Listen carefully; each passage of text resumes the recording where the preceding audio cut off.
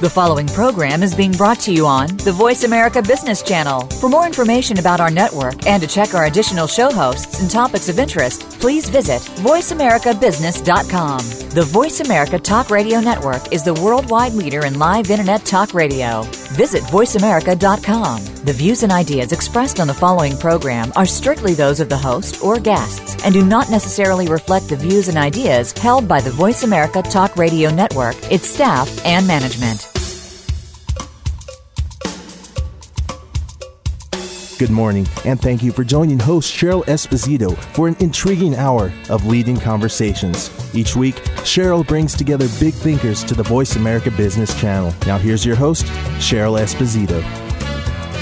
Well, good morning, everyone, and welcome to Leading Conversations. This is Cheryl Esposito. Today we have a wonderful guest with us, Genpo Merzel Roshi. He is a Zen Master and founder of the Kanzeon International Sangha. He's developed the Big Mind process, which is a composite of Zen and Western psychological techniques, which we'll learn all about. And he's an author of multiple books, his most recent being Big Mind, Big Heart, Finding Your Way. Roshi, welcome to the show. Well, thank you, Cheryl. It's a pleasure. It's great to have you here. Now, tell us where you are today. Well, I'm actually in my cabin, which is in Big Cottonwood area above Salt Lake. I'm up about 8,000 feet, snuggled up to the ski resort called Solitude. Brighton is just another 3 miles. And it's just a fantastic day. It's in the low 60s here and absolutely clear air, and you might even be able to hear the stream. I'm sitting inside, so it doesn't overpower us, but it's just amazing.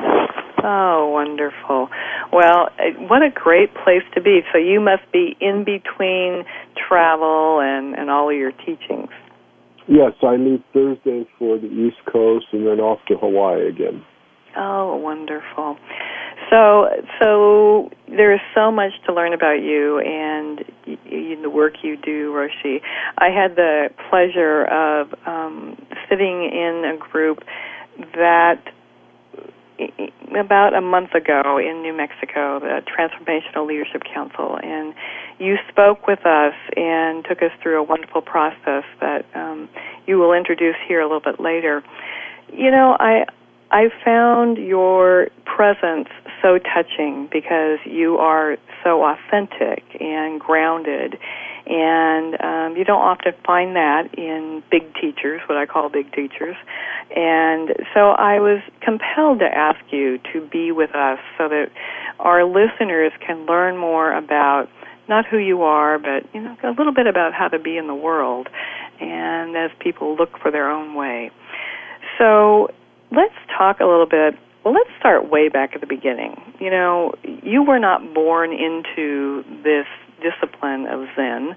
You had a very typical American childhood, from what I've read. Tell us a little bit about your growing up life and then how you got to your interest in Zen.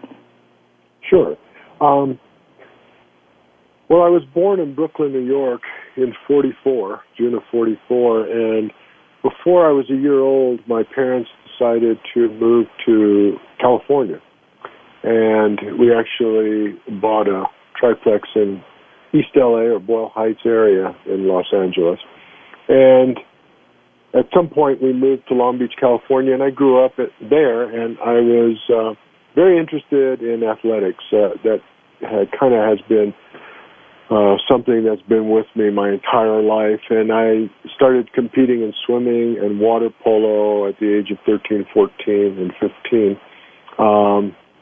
and that became pretty much the focus of my life until I was about 26.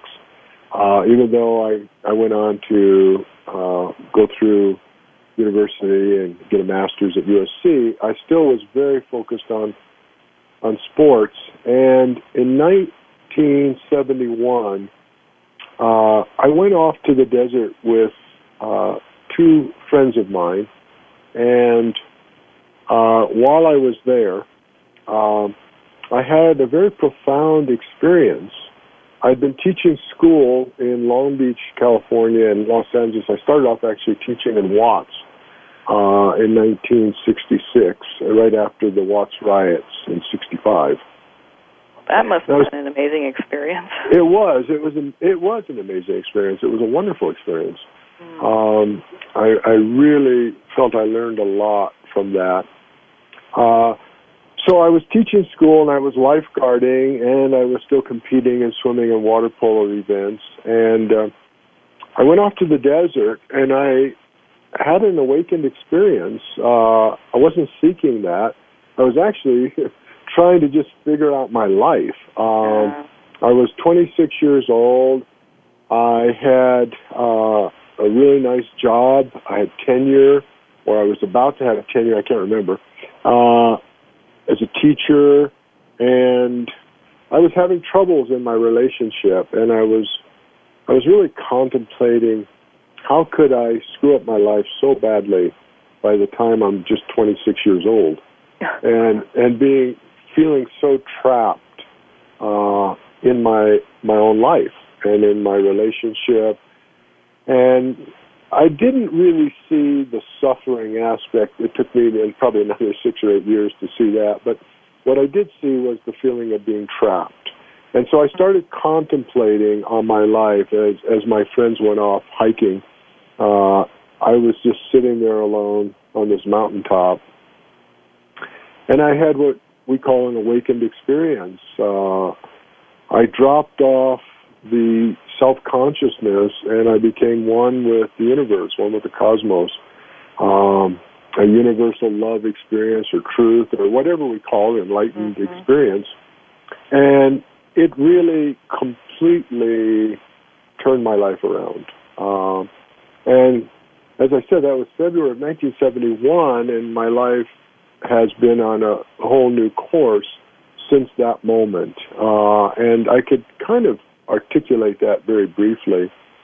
What happened showed me that there was a whole another reality to life that I had not even thought about or known about or conceived. And it put things in clarity and perspective and simplified life in a way that was so profound and so meaningful that there was a need to share that with others. And so I guess you could say I kind of started to proselytize that we can all wake up. I mean, if it happened to me, anyone could wake up. And it's like reading the greatest book you've ever read or seeing the finest movie or listening to the greatest piece of music and wanting to share that with others because it brings you so much joy and happiness. And so that's been what I've been doing since 71. I went off and I lived as a hermit in the mountains from September of 71 to June of 72. And then I met my teacher actually while I was there in that 10 months or 9 months. I actually went down to Los Angeles and I met my Zen Roshi, and I met one of his teachers, and that by the name of Kori Roshi. Roshi means Zen Master. And I sat with them for a week retreat, and then went back to my mountain cabin and then moved in August of 72 and studied with him until his death, which was May of 95. Wow. You know, we hear so often about people who become teachers and who have real message to share, that they somehow discovered this message or discovered this path, whatever it may be, while they were sitting by themselves, way out in nature, maybe a mountaintop. I mean, you know, the story is, it can be told time and time again, you know, just kind of replace the teacher's name. Why is it that it happens that way?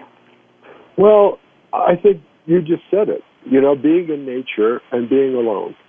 I think it's an ingredient, or two ingredients, that really prepare, let's say, the soil for something to come out of it. And because my friends left, that was a very key point. If they hadn't gone off hiking for the day, I don't think this would have happened.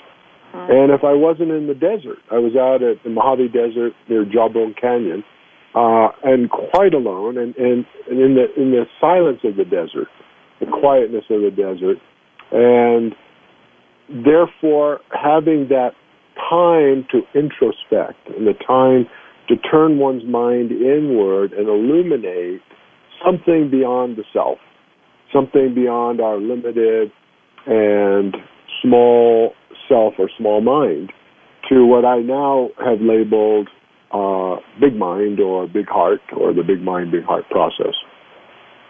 Well, some would say that at 26 years old, that's pretty advanced for someone of that age to actually be able to learn that about themselves, to have enough capacity to, even in that time by yourself in the desert, to see what was going on with yourself, to even be interested in that. Well, I don't know. I felt like a late bloomer, frankly. I felt like a lot of people were much more introspective at an earlier age. Mm-hmm. And maybe because my focus for the first 26 years was very extroverted and external. In other words, I was really going for the Olympics in 1968. I was on a team that did make it. I had to quit in 1967. I couldn't keep up the workout training because I just got married in 66. And I was at USC graduate school. I was working in Watts, and I was lifeguarding. I mean, I was just doing too much. I'm a kind of one of these overachievers, I guess. And I had my hands full to keep up when we went. Yeah. To keep up with the training schedule, when we went to twice a day, I was fine with the once a day, but when we went to twice a day and we were working towards the Olympics, I had to just quit, which was very sad because our team went on to make the Olympics, and actually, I believe we got second place that time. Wow. So I was so focused on what you might say achieving or goals, or I was very ambitious. And the experience in the desert was a total 180-degree shift for me. It was like I had been going full tilt ahead, 180 miles an hour, and all of a sudden I found myself in about face and looking up and seeing a world, a universe, a reality that I had never even dreamt of, where other people maybe had childhood experiences or maybe glimpsed at something beyond. I hadn't. And so for me it was jolting. It was mind-blowing. And so it became my whole life's work from that moment on. So do you think that you moved into the Zen Buddhist tradition based on the fact that you ran into this teacher, that you came upon this teacher? I mean, you didn't seek it out, right? Right. Well, it's a little difficult to even know why or how, but I'll summarize it as best as I can. So when I had this experience, my friend, who was a PhD in psychology and later became a Jungian analyst, said to me that evening when we got back together, this was like late morning that I went off alone, he said, it sounds like you've had a Zen experience. And I said, well, what does that mean? He said, well, in Zen they talk about an enlightened experience where the way you're talking now sounds like the Zen Masters of old. And so that kind of headed me in a direction. Now, 6 months prior to that experience, I was actually at a friend's home who also is now a Zen teacher, and I was at his home, and he had 2 books on his coffee table. One was called The Way of Zen, and I can't remember which one was which, and the other one, the one book was by D.T. Suzuki, who is a Zen writer, translator, one of the greatest ones, and Alan Watts, and they both had the title Zen in them, The Way of Zen and Essays on Zen or something like that. Right. And I said, well, what is Zen? So this was 6 months prior to my experience, and he said to me something I thought was very profound. He said, it looks to me, because I've been studying it, like Western psychology, Western science, Western spirituality, Western medicine are all pointing in the direction of Zen. And that really stuck with me. They're all pointing in the direction of Zen. Right. And I think there's a lot of people who would now, 40 years later, agree with that statement. I certainly would.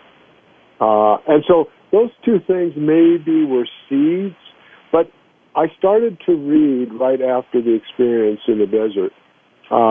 First book I read was a book he gave me, my friend Kurt Gurwitz, Dr. Gurwitz. He gave me the book Siddhartha, and I read that.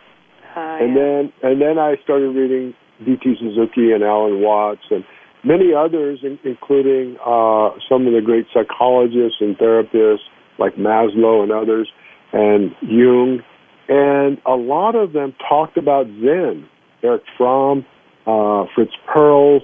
And so I started to move in that direction, even though I also read like biographies of a yogi, and I read many other disciplines. Zen seemed to correspond with the experience that I had in the desert the closest. Well, and this really explains your approach, which is combining the Zen tradition with insights from those great thinkers, Carl Jung, Fritz Perls, etc., because they all talked about finding your true nature, being true to yourself. Absolutely. So I see how that happens. So we're going to talk more about this and more about Big Mind when we come right back.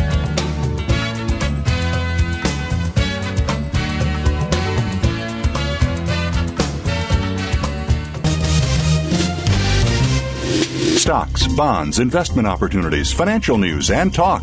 We can help. Call us now toll-free, 866-472-5790, 866-472-5790, Voice America Business Network. Leadership is not static. It evolves as you do. At Alexa Consulting, we work with CEOs, senior leaders, and leaders in transition who want to make a difference. Leaders who believe that good business is good for people, good for the world, and knows that conscious actions can have global impact. Are you ready to take your leadership to the next level? If you are, then visit our website at www.alexaconsulting.com. That's www.alexaconsulting.com. Alexa Consulting, developing leaders worldwide. Voice America Network proudly presents The Kathryn Zox Show for women, men, children, and families. Kathryn magically combines her compassion, experience, and talent to bring listeners a show that's upbeat, informative, and yes, a little sassy. Tune in every Wednesday at 7 a.m. Pacific Time, 10 a.m. Eastern to The Kathryn Zox Show on the Voice America channel. Did you know that the number one concern of American business is the ability to attract and retain qualified workers? Yet millions of qualified American workers with disabilities are sitting on the sidelines. Disabilities at Work Radio focuses on businesses and their workforce needs and also offers other topics of interest to people with disabilities, their families, and supporters. Join Disabilities at Work Radio every Wednesday at noon Eastern, 9 a.m. Pacific Time on the Voice America Business Channel. When it comes to business, you'll find the experts here. Voice America Business Network. We appreciate you joining our leading conversations today. If you would like to participate in today's conversation, please call us now at 1-866-472-5790. That's 1-866-472-5790. Now back to your host, Cheryl. And welcome back to Leading Conversations. This is Cheryl Esposito, and we're speaking today with Genpo Merzel Roshi. Roshi, we've been talking about how you came to the transformation you went through and how you came to the Zen studies and ultimately became a Zen Master. And in 1982, you founded a Sangha, an international group, and you named that Sangha Kanzeon Sangha. Kanzeon is Japanese for love and compassion, or stands for that, right? Correct. And Sangha is community. And, I chose that name. I was really struggling with what to call our group. It was an international group based in Europe for the most part, but I had been, and I still was in 82, living in Los Angeles. I didn't move to Europe until 84. And I was struggling with a name, and the Zen tradition that I was raised in is a very samurai-like tradition. You know, the Japanese Zen is very disciplined. It's also very yang, very masculine. And in fact, the Bodhisattva statue that we normally have in the meditation hall, which we call the Zendo, is usually Manjushri Bodhisattva, which Bodhisattva means a hero, someone who gives their life towards serving others, serving the awakening of others. That's what a Bodhisattva is. And Manjushri is the Bodhisattva of wisdom. So I wanted to balance that masculine or yang energy with a much more feminine yin energy. And so I chose Kanzeon because Kanzeon is the feminine side of that wisdom, and it's the compassion. The Kanzeon, his or herself, can be either masculine or feminine. But when we talk about Kanzeon in the name that I gave our Sangha, we always refer to her as a she, to give us that feminine balance. That's wonderful. So, I mean, which is interesting because you spend a lot of your time, in sports using a lot of your masculine trait, a lot of your competitive side, a lot of your goal orientation. And so it's interesting that you shifted into this side of your being. Well, you might say there was a kind of innate wisdom there that I knew I needed to balance that yang or masculine energy with a more feminine energy. And it's turned out to be very true that not only by the name, but also a number of experiences I had. I had a very profound experience in 1994 where I got very much in touch with my feminine energy, and in fact, so much so that it took me about 15 years to finally balance the two out, which was only a year ago, June. So what did it look like? What did it look like when you were able to get in touch with that feminine energy and then hold that for that long? Well, it looked a lot like becoming very open and receptive and very much more yielding and compassionate and loving in a supportive way, and much less kind of samurai or athletically, kind of the competitor and all those masculine energies that you mentioned. But I also felt like I had shifted so much that I also felt rather confused because of this shift in energy, which was so profound, that I was a little bit lost for a while on how to really integrate it all and how to really work with it all. And my community,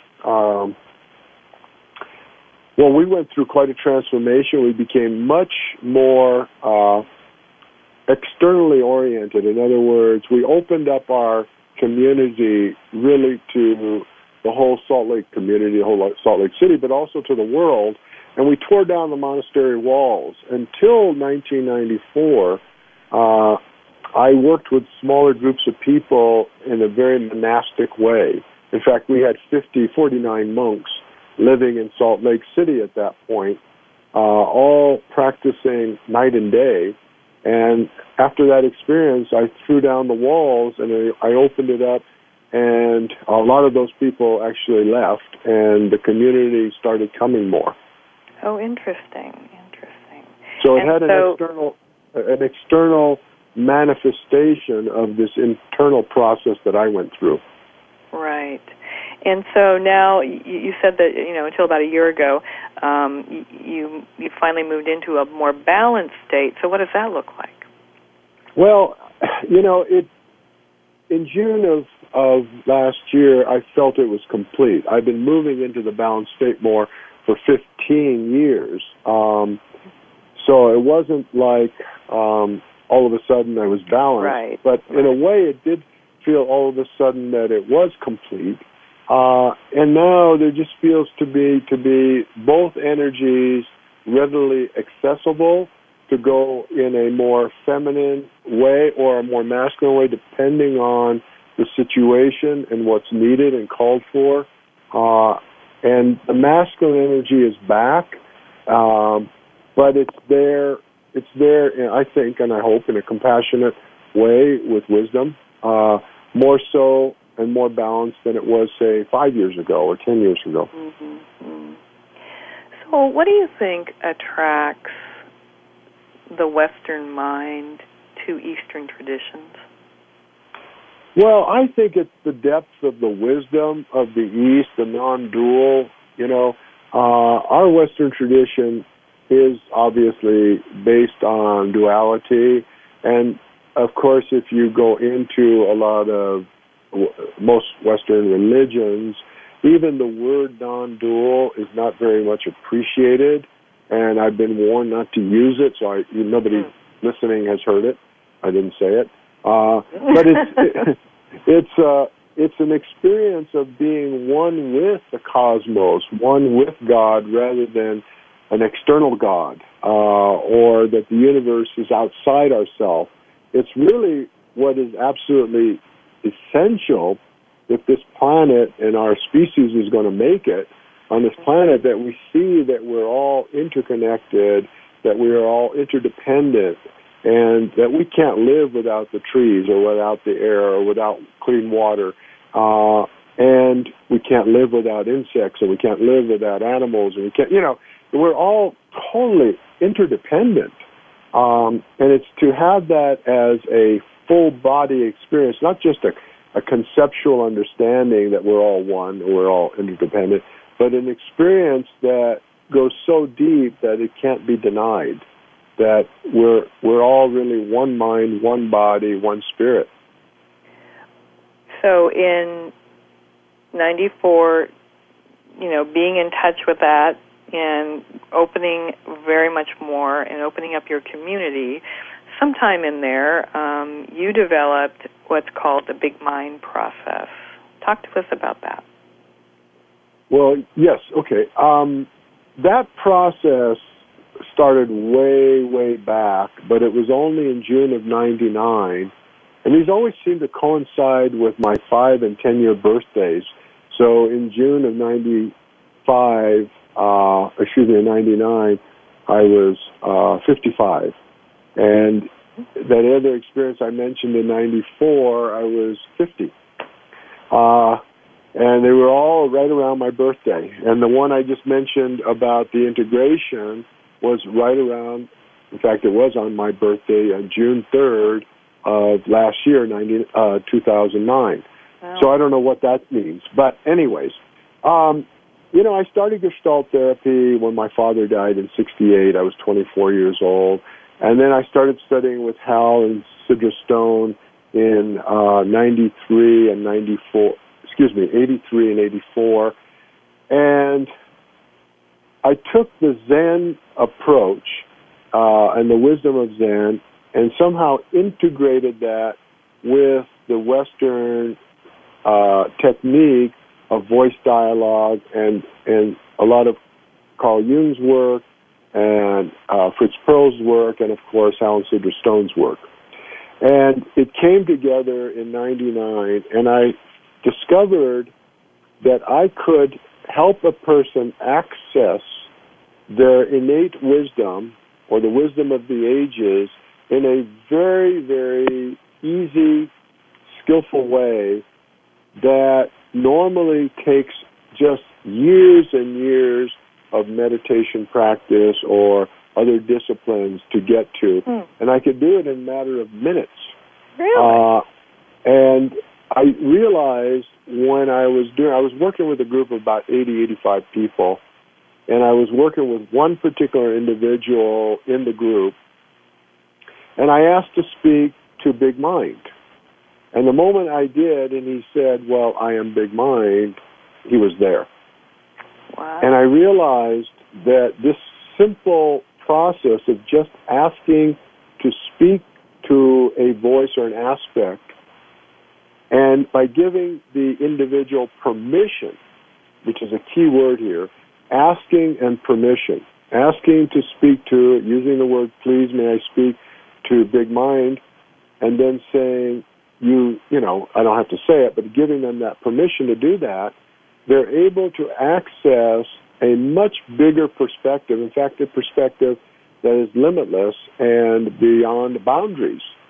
And when I did that with him, I realized I had hit a gold vein, that this made everything that I've been trying to do in a traditional way possible in such an easy and non-threatening manner. And so I started experimenting with it, and I gave it the name, the Big Mind Process, and it's just been developing for 11 years now.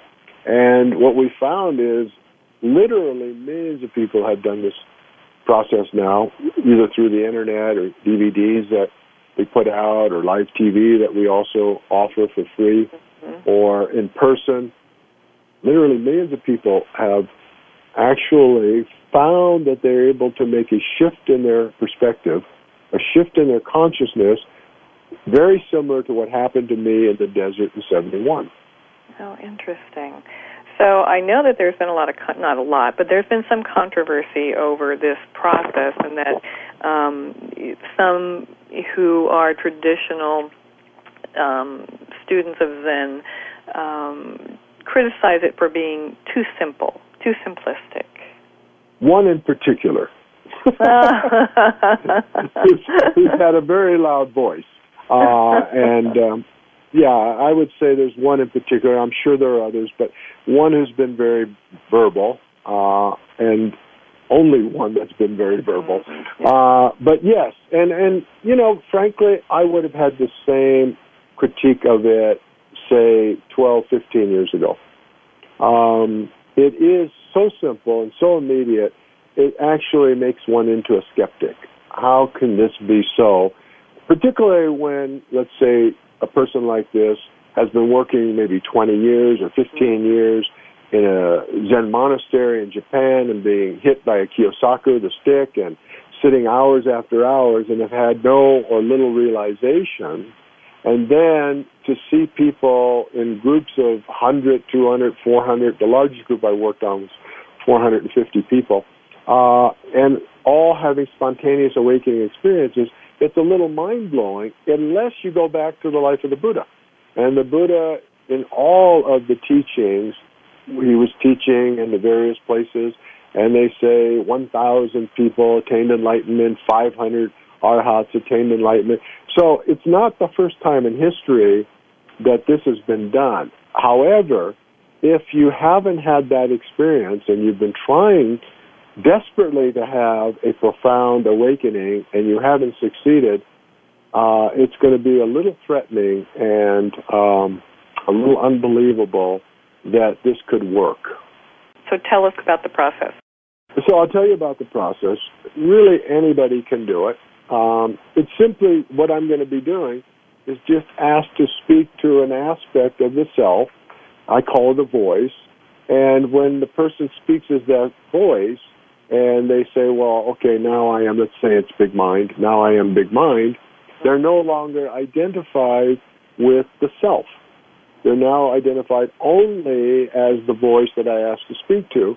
And it's kind of like pulling out one employee from a company and saying, may I interview you? And the employee comes into your office and you say, okay, well, your job is, let's say, to be the controller of the company. What do you do?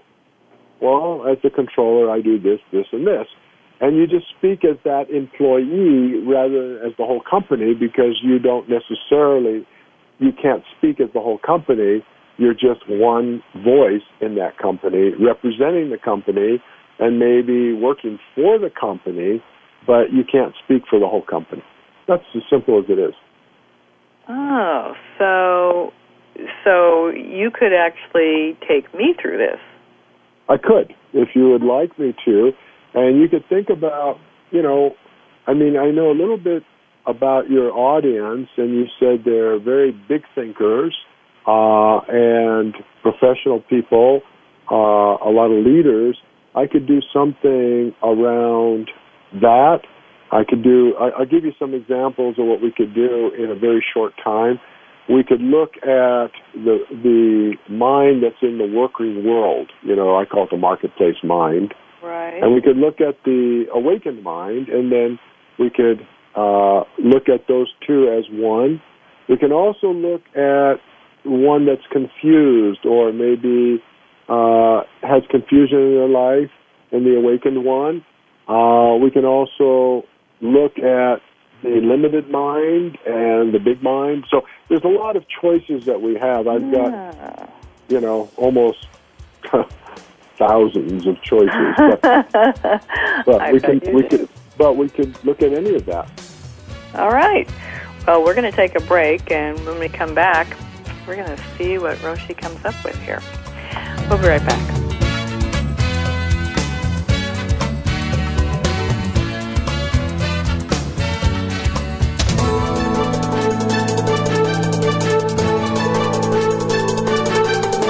Whether the market's up or down, or if you're looking to improve your portfolio, our experts are ready to talk to you. Call now. Toll free, 866-472-5790. That's 866-472-5790. Voice America Business Network.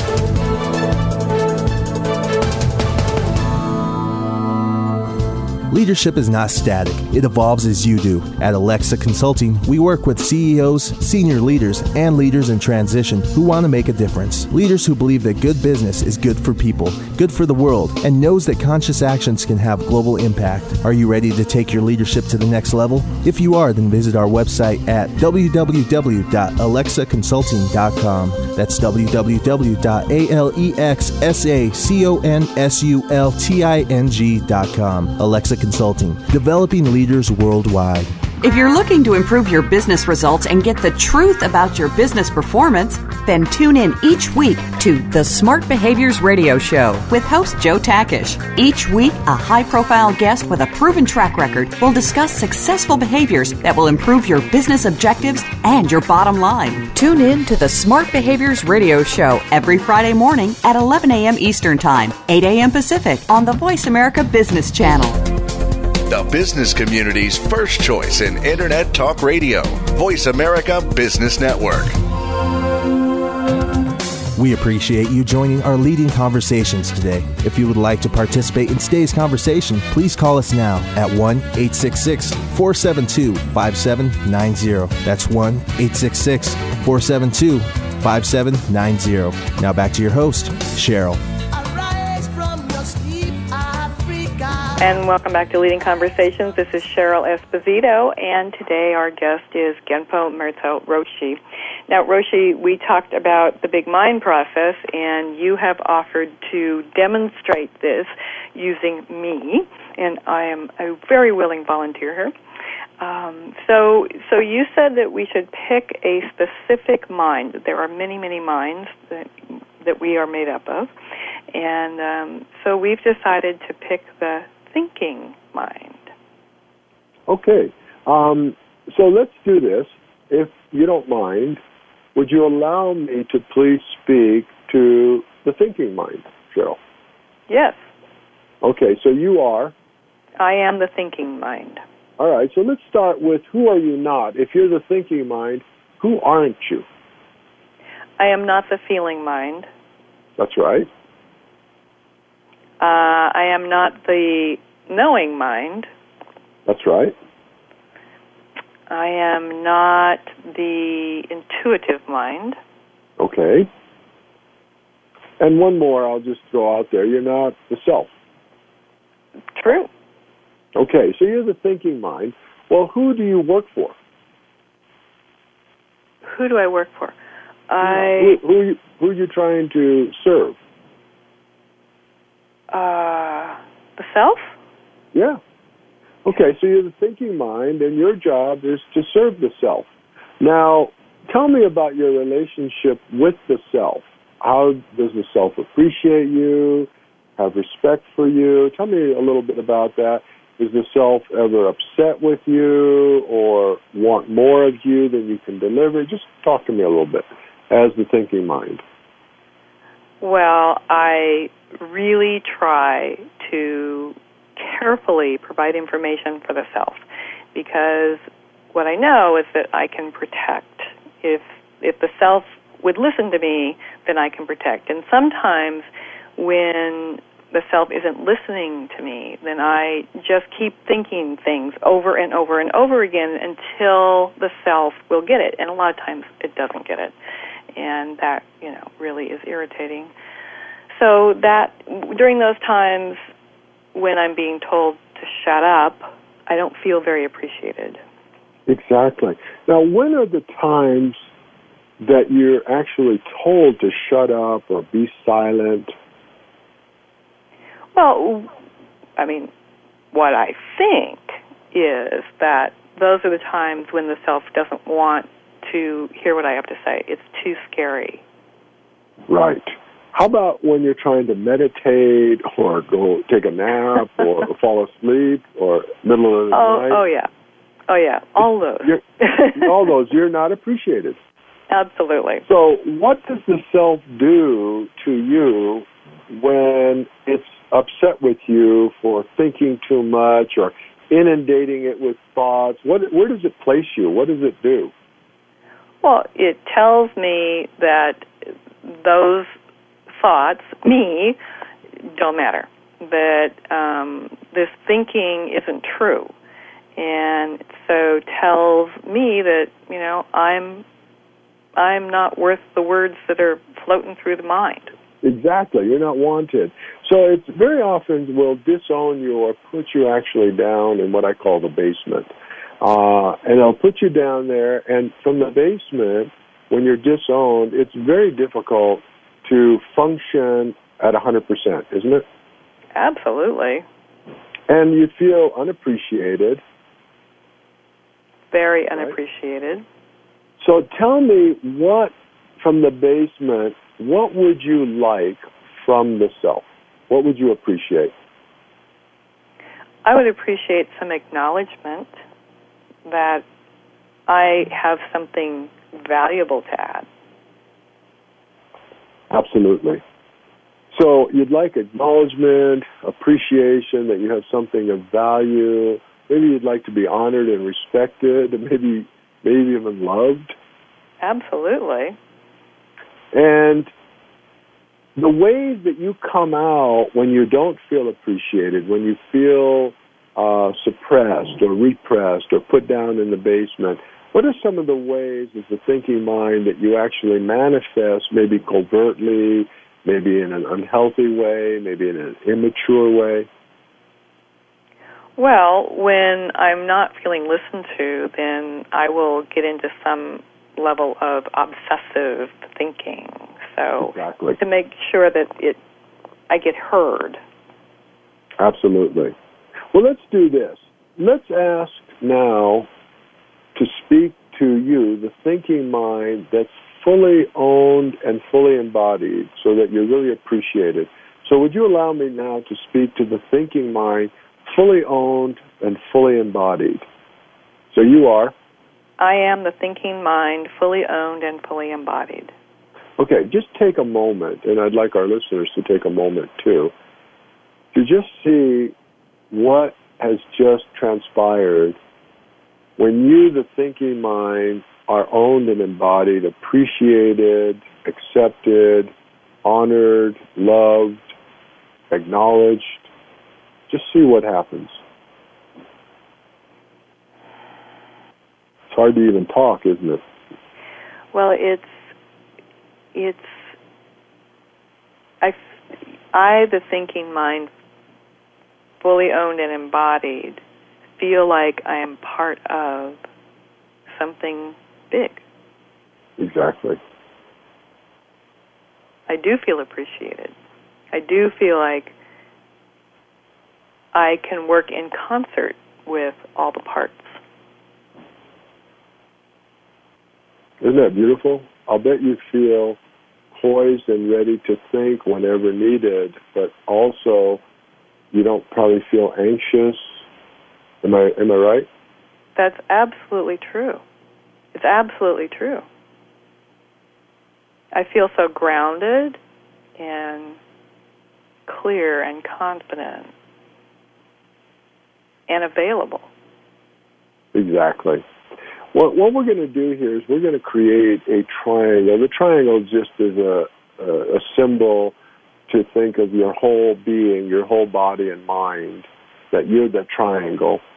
And right now we're talking to the left-hand corner of the triangle. I'm going to ask to speak now to the right-hand corner of the triangle, which is the transcendent. And I'm going to give you a name.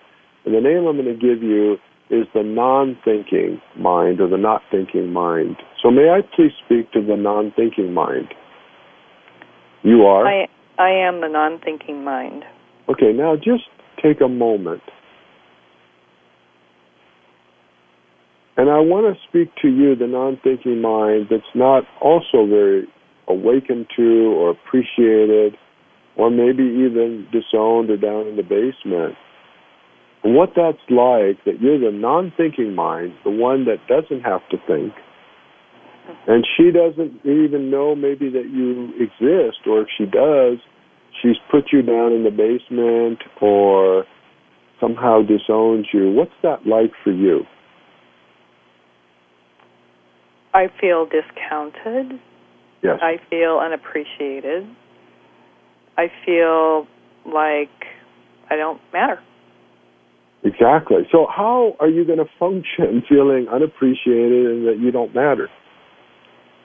Well, I'll just be quiet. Exactly. I'll just go away. And you can't really offer much to her, right? Right. That's right. Well, if I were to ask to speak to you, the non-thinking mind, completely owned and embodied, would you allow me to do that, please? I am the non-thinking mind, completely owned and embodied. And just remain silent for a minute and see what it's like to have permission to not think and to be owned and embodied, to do your job, which is not to think. It feels expansive. I feel like I'm able to touch way beyond me, way beyond self. Absolutely. Keep going. Tell me what else you experience as the non-thinking mind. What's your relationship to everything? It's connected. I'm connected. I'm in everything. That's right. Yeah, I'm supportive and loved and supported back, and it's a very reciprocal relationship. Isn't it? This is the awakened mind, another name for the awakened mind. Okay, I know that time is of the essence, so I'm going to ask now to speak to the apex of this triangle, and that is the apex embraces both the thinking and the not thinking mind, and we're going to give you a name as the apex. You embrace and transcend these thinking and not thinking mind. We're going to call you the truly non-thinking mind. So may I speak to the apex, the non-thinking mind, the true non-thinking mind, please? So I am the true non-thinking mind. The apex. So you embrace, so you embrace the thinking and not thinking mind, and see what this is like.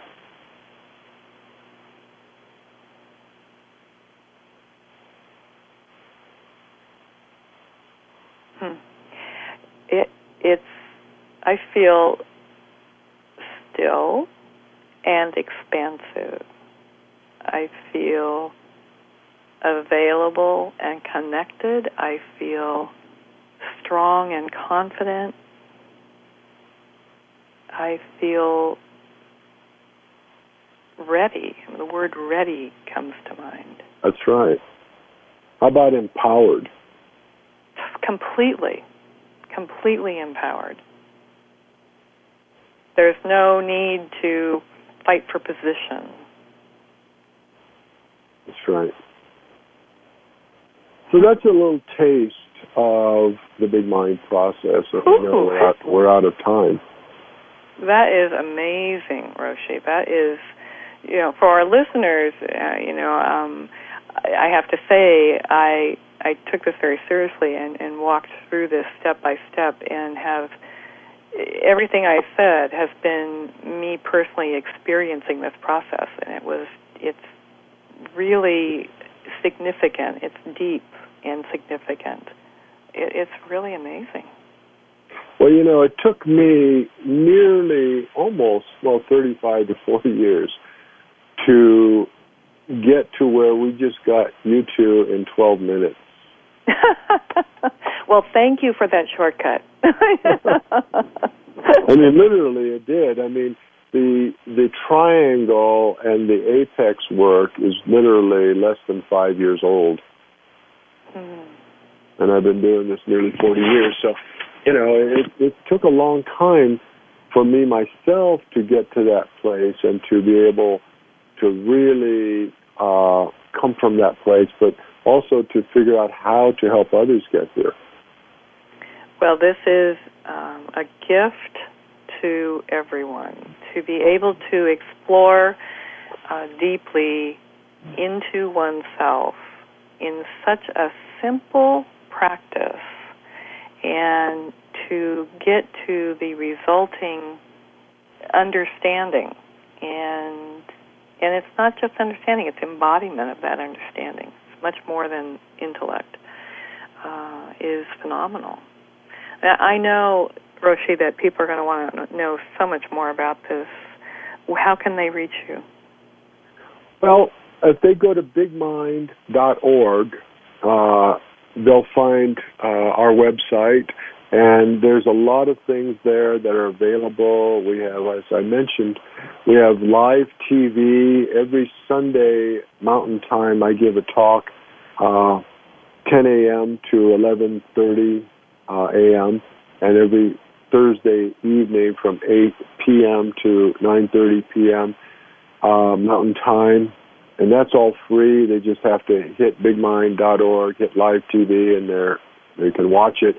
The first half hour is Sunday morning is a meditation, and they can meditate with us. And then from 10:30 to 11:30, I talk or teach. If I'm in town, if I'm not, Kyozen Sensei, my assistant, usually gives a talk. There's also DVDs that I've made thousands of hours of DVDs now that are available to people so that they can study at home and all over the world, because I have students, all over. And so it makes it so they don't have to keep coming all the way to Salt Lake. They can actually practice at home. There's a Zen Eye on the bigmind.org, which has literally thousands and thousands of teaching hours that it's very cheap. It's $15 to go on, and they can pick out teachings that go all the way back. I don't even know how many years. I've been teaching since 75. And then there's live events. I've got one coming up in Los Angeles on the 23rd of October, 24th, 2-day event. We haven't found where we're going to do it yet. Probably Meridian in L.A., but that'll be posted. I've got a lot of events coming up in November and December. So they just go to the website and they can find a lot of the stuff that is available. Fantastic. That's bigmind.org. Genpo, Roshi, thank you so much for being with us today. It has been a wonderful gift. We appreciate it, and remember, everyone, to think big, because the world will be a better place because of a conversation that matters. This is Cheryl Esposito. Thank you for spending this hour with Cheryl Esposito and leading conversations. You can listen live every Friday at 10 a.m. Pacific Standard Time on the Voice America Business Channel. If you have a question or comment for Cheryl, please email her at leadingconversations@alexaconsulting.com. That's leadingconversations@alexaconsulting.com. See you next week.